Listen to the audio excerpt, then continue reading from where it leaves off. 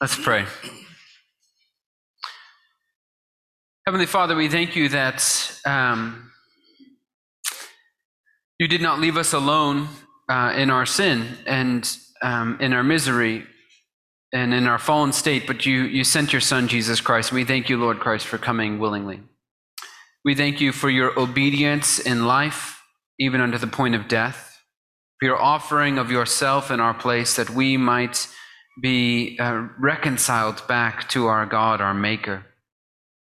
We thank you, Lord Christ, that you gave us the Holy Spirit, having been risen from the dead and ascended to the Father. You sent the Spirit to us, that we might have the comfort and confidence of your presence with us always.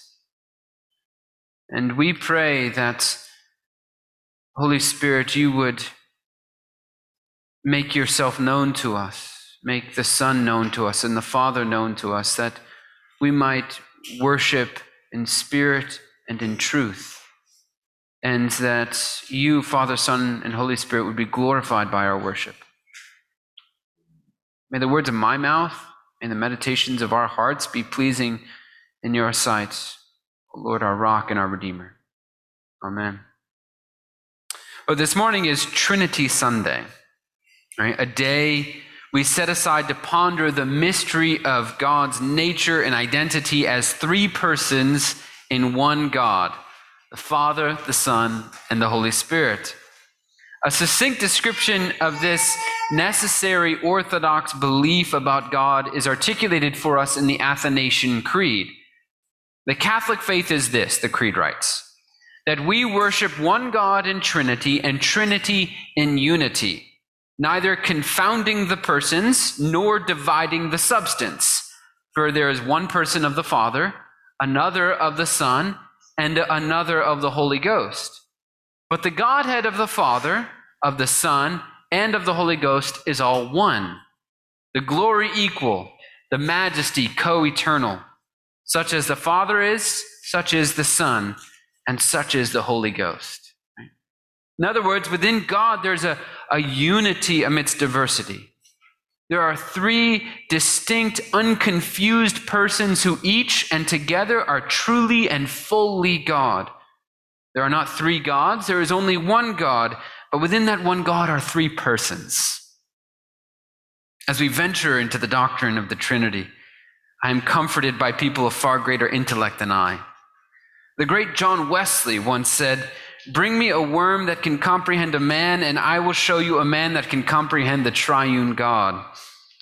The Scottish theologian and pastor from the 19th century, Dr. George Smeaton, once wrote, "The doctrine of the Trinity is not so much a point among many as the very essence and compendium of Christianity itself.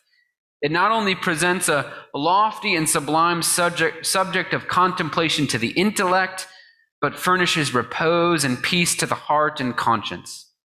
To explain this mystery is not our province, however. All true theologians have universally accepted it as their highest function, simply to conserve the mystery." Call me a true theologian then, because it's my very intention this morning to conserve the mystery. I cannot explain the triune God to you in a way that will make you able to understand him. That's my fault, not yours. But to be honest, I'm not sure that understanding, explaining God is what we as finite creatures are called to do in the first place. We're called to know God, which necessarily involves knowing something about God. But knowing is far different from understanding. J.I. Packer spends the first part of his seminal work, Knowing God, drawing distinctions between knowing God and knowing about, or explaining God, right? He's not, nor am I, advocating for an anti-intellectual position, the kind which Mark Knoll describes in the Scandal of the Evangelical Mind, when he says that the scandal of the evangelical mind is that there is not much of an evangelical mind. J.I. Packer believes, and so do I, very much that we need to seek to know about God. But that knowing about God is not the same as knowing God, and the two are easily conflated. He writes, Interest in theology and knowledge about God and the capacity to think clearly and talk well on Christian themes is not at all the same thing as knowing Him. We may know as much as God about God as John Calvin knew. Indeed, if we study his works diligently, sooner or later we shall, and yet all the time we may hardly know God at all. He goes on to point out that John Owen and John Calvin knew more theology than John Bunyan or Billy Bray, but who would deny that the latter pair knew their God every bit as well as the former? Knowing God is relational. It seeks a person and not just facts about him. Knowing is partial and it's progressive. It unfolds with time. If you understand something, you can explain it. Because you can explain it, you may even fool yourself into thinking that you possess a certain mastery over it. This is why we're so uncomfortable with uncertainty and unresolved questions. It makes us feel out of control. We're not able to fully understand or explain God. Does not God himself inform humanity in Isaiah 55 that my thoughts are not your thoughts, neither are your ways my ways? For as the heavens are higher than the earth, so are my ways higher than your ways, and my thoughts than your thoughts. We cannot understand God's behavior, let alone his nature. And yet the comfort is that we do not have to be able to explain God in order to fulfill what God requires of us. Be still, he says, and know that I am God. He demands that we know him and be known by him. He calls us to relationship and to faith. We're called to humble submission and love for a God that our finite minds cannot comprehend, but who has nevertheless made himself known to us in ways that are sufficient for our salvation. From the beginning of God's special revelation to us in Scripture, God has presented himself to us as triune. In the first 5 verses of Genesis 1, the Father, the Son, and the Holy Spirit are present as collaborators in the creative act. The opening chapters of Genesis are not scientific textbooks. Their purpose is not to tell us how creation happened, but to offer an explanation of who created, what was created, why it all went so wrong. In these foundational narratives, we learn it was God who created all things, from the celestial bodies down to the beetles burrowing beneath the ground. And this God who created all things is presented to us, albeit in a cloaked fashion, as triune from the opening verses of the Bible. The first 3 verses read, "In the beginning, when God created the heavens and the earth was a formless void, and darkness covered the face of the deep, while a wind from God swept over the face of the waters. Then God said, 'Let there be lights,' and there was lights." Here we have God the Father, whom we are introduced to in the middle of his creative activity. In the beginning, when God created the heavens and the earth, there he is, the Father. We also have God the Holy Spirit, whom the NRSV refers to as the wind of God in verse 2. Your translation might have the Spirit of God, but the variations in translation just demonstrate the lexical range of the Hebrew word here. You might translate that word as wind or spirit or even breath. This is the picture of the Holy Spirit who's hovering over the waters like a soaring eagle as God begins to call things into being. Just as he hovered over the apostles in the form of a flame at Pentecost, and just as he hovered over Jesus, the Son, at his baptism in the form of a dove, there he is, the Spirit. And then, of course, we have the Word of God, Jesus Christ, the Son. We know this is Jesus because at the beginning of John's Gospel, Jesus is introduced to us as the Word which is God and was with God in the beginning. But in the incarnation took on flesh and became a human being like us. He is the Word that God the Father spoke when he created, the one through whom all things came into being, as John 1 explains. There at the beginning of the world, you had Father, Son, and Holy Spirit, distinctly involved and yet sharing in the creative process of the one and only God. They were united in their purpose and effective in the execution of it. From the beginning, God is presented to us as triune. If you are going to worship the God of the Bible, then this is the God with whom you must deal and to whom you must submit. Admittedly, the word Trinity is not present in the Bible, but the reality of one God consisting in three persons who are distinct and yet each truly God is presented in various ways throughout Scripture. The Westminster Larger Catechism, which is just a way of teaching theology in a question and answer format, explains how we can arrive at the belief that the Son and the Holy Spirit are just as much God as the Father is. Question 11 asks, how doth it appear that the Son and the Holy Ghost are God equal with the Father? The answer is the Scriptures manifest that the Son and the Holy Ghost are God equal with the Father, ascribing unto them such names, attributes, works, and worship as are proper to God only. What Westminster is saying is that throughout Scripture, the Father, the Son, and the Holy Spirit are called names and act in ways that are fitting only for God, and that each of them receive worship that is only appropriate for God to receive. The word Trinity is not there, and yet each person of the Trinity is presented to us as God. And Scripture is also extremely clear that they're not three gods, but one.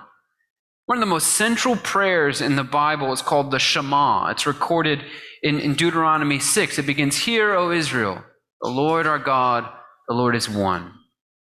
Indeed, it was this insistence on monotheism, that God is one, the only God, that got Christians in such trouble with the Greco-Roman society surrounding them in the first 3 centuries. Right? Larry Hurtado, in his book Destroyer of the Gods, explains that in the Roman world there was a virtual cafeteria of Roman-era deities from the many nations. And as in a cafeteria, you did not have to restrict yourself to any one or any number of the gods. All deities were deemed worthy of reverence. And individual pagans of that time did not feel it obligatory to reverence each and every deity, but in principle, all gods were entitled to be reverenced. And out of that religious environment came the Christians, who insisted that worship of any god but the one triune God of the Bible was idolatry. They refused to worship other gods any longer. And as Larry Hurtado points out, this total withdrawal from the worship of many deities was a move without precedent. And it would have seemed inexplicable and deeply worrying to the general populace. It would have seemed to the general public a kind of religious and social apostasy, an antisocial stance. If they believed in three gods, then they certainly would have never taken such a stance. As it was, there was great cost for their belief and practice of worshiping a single God. But the Christians were willing to pay it because they believed in one true God, present to us in 3 persons, the Father, the Son, and the Holy Spirit. And it's this same God whom we worship still today. The triune God is our creator, together bringing all things into existence in the beginning. The triune God is also our Savior, conspiring together to redeem us after things fell apart when we rebelled against God and fell into sin, misery, and death. The Anglican bishop J.C. Ryle once wrote, "It was the whole Trinity which at the beginning of creation said, 'Let us make man.' It was the whole Trinity again, which at the beginning of the gospel seemed to say, 'Let us save man.'" We are a people in need of salvation. I don't know if you watched the first installment of the January 6th Commission's report hearing that took place this past Thursday, but during that hearing, they played a almost 10-minute video of never-before-seen footage of the storming of the Capitol on January 6, 2021. And watching it, I found myself just weeping, just crying. It was so sad to me to watch people deceived, full of such anger. And I felt sorry for them. I felt sorry for our country. I felt sorry for humanity. And I felt convicted in that moment of my own ability to get angry and to scoff at things I generically call crazy or insane or ridiculous in order to puff myself up. Clearly, we are a people. I am a person in need of salvation. Recently, a white man drove more than 200 miles with the sole intention of murdering black men and women in a Buffalo supermarket while they were merely grocery shopping. Clearly, we are a people in need of salvation. Of course, a young man murdered 19 students and 2 teachers in a Uvalde, Texas school while the police hung out in the hallway for more than an hour waiting for more equipment with which to protect themselves. Clearly, we are a people in need of salvation. And if we want to bring it closer to home, the evangelical church has for years provided cover, turned a blind eye to countless pastors who were credibly accused of sexual misconduct, abuse of power, plagiarism, extortion. And we've allowed this to happen because our values are so distorted that we value numerical growth over sanctification. We value power over humility. And these men were delivering the goods we desired. They were making a name for us. And so we look the other way. Clearly, we're a people in need of salvation. The triune God sees us in this miserable state. He has not forgotten us. He's full of mercy and love. Already he's begun to make things new.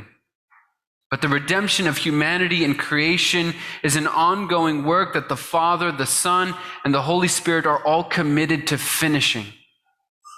J.I. Packer writes that the work of salvation is one in which all 3 act together.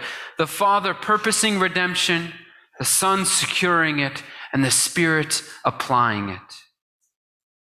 In John 16, our New Testament passage this morning, we hear Jesus explaining that each member of the triune God plays a role in the ongoing work of redemption.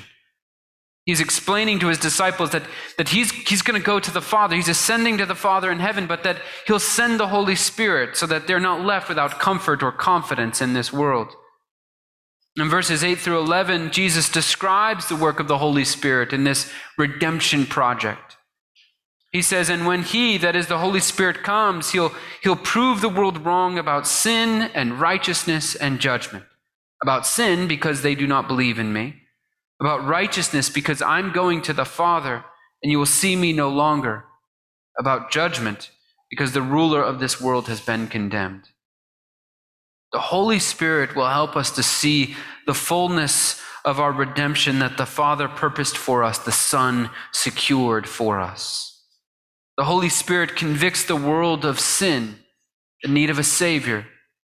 He helps us to see that Jesus Christ, the Son of God incarnate, is humanity's only hope. We needed a perfect human being who would be willing to represent us in his obedience and death, and also elevate and restore us in his resurrection and ascension.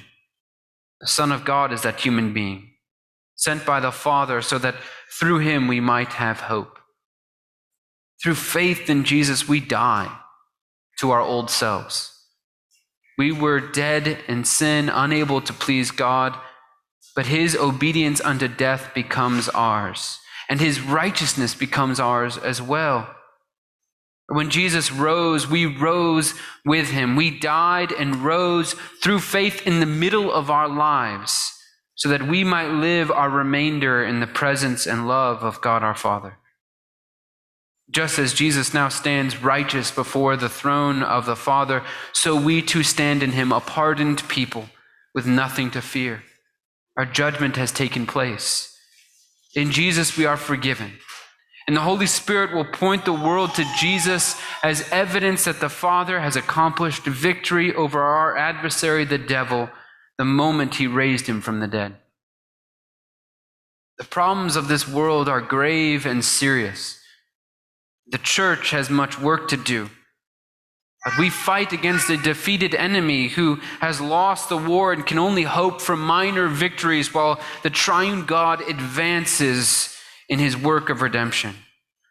There will be sorrow in this life and in this world, but the triune God has conspired together to overcome the world. Through the work of salvation, he is recreating again. The Spirit hovers over the chaos of our communities and our own hearts and our own minds and bodies. And out of the chaos, the Father is fashioning us in the likeness of his Son. The triune God is making all things new. We may not be able to explain him fully, but he does not ask for an explanation of himself. Instead, he asks for belief, for trust, because he seeks your good. In the name of the Father, and of the Son, and of the Holy Spirit. Amen.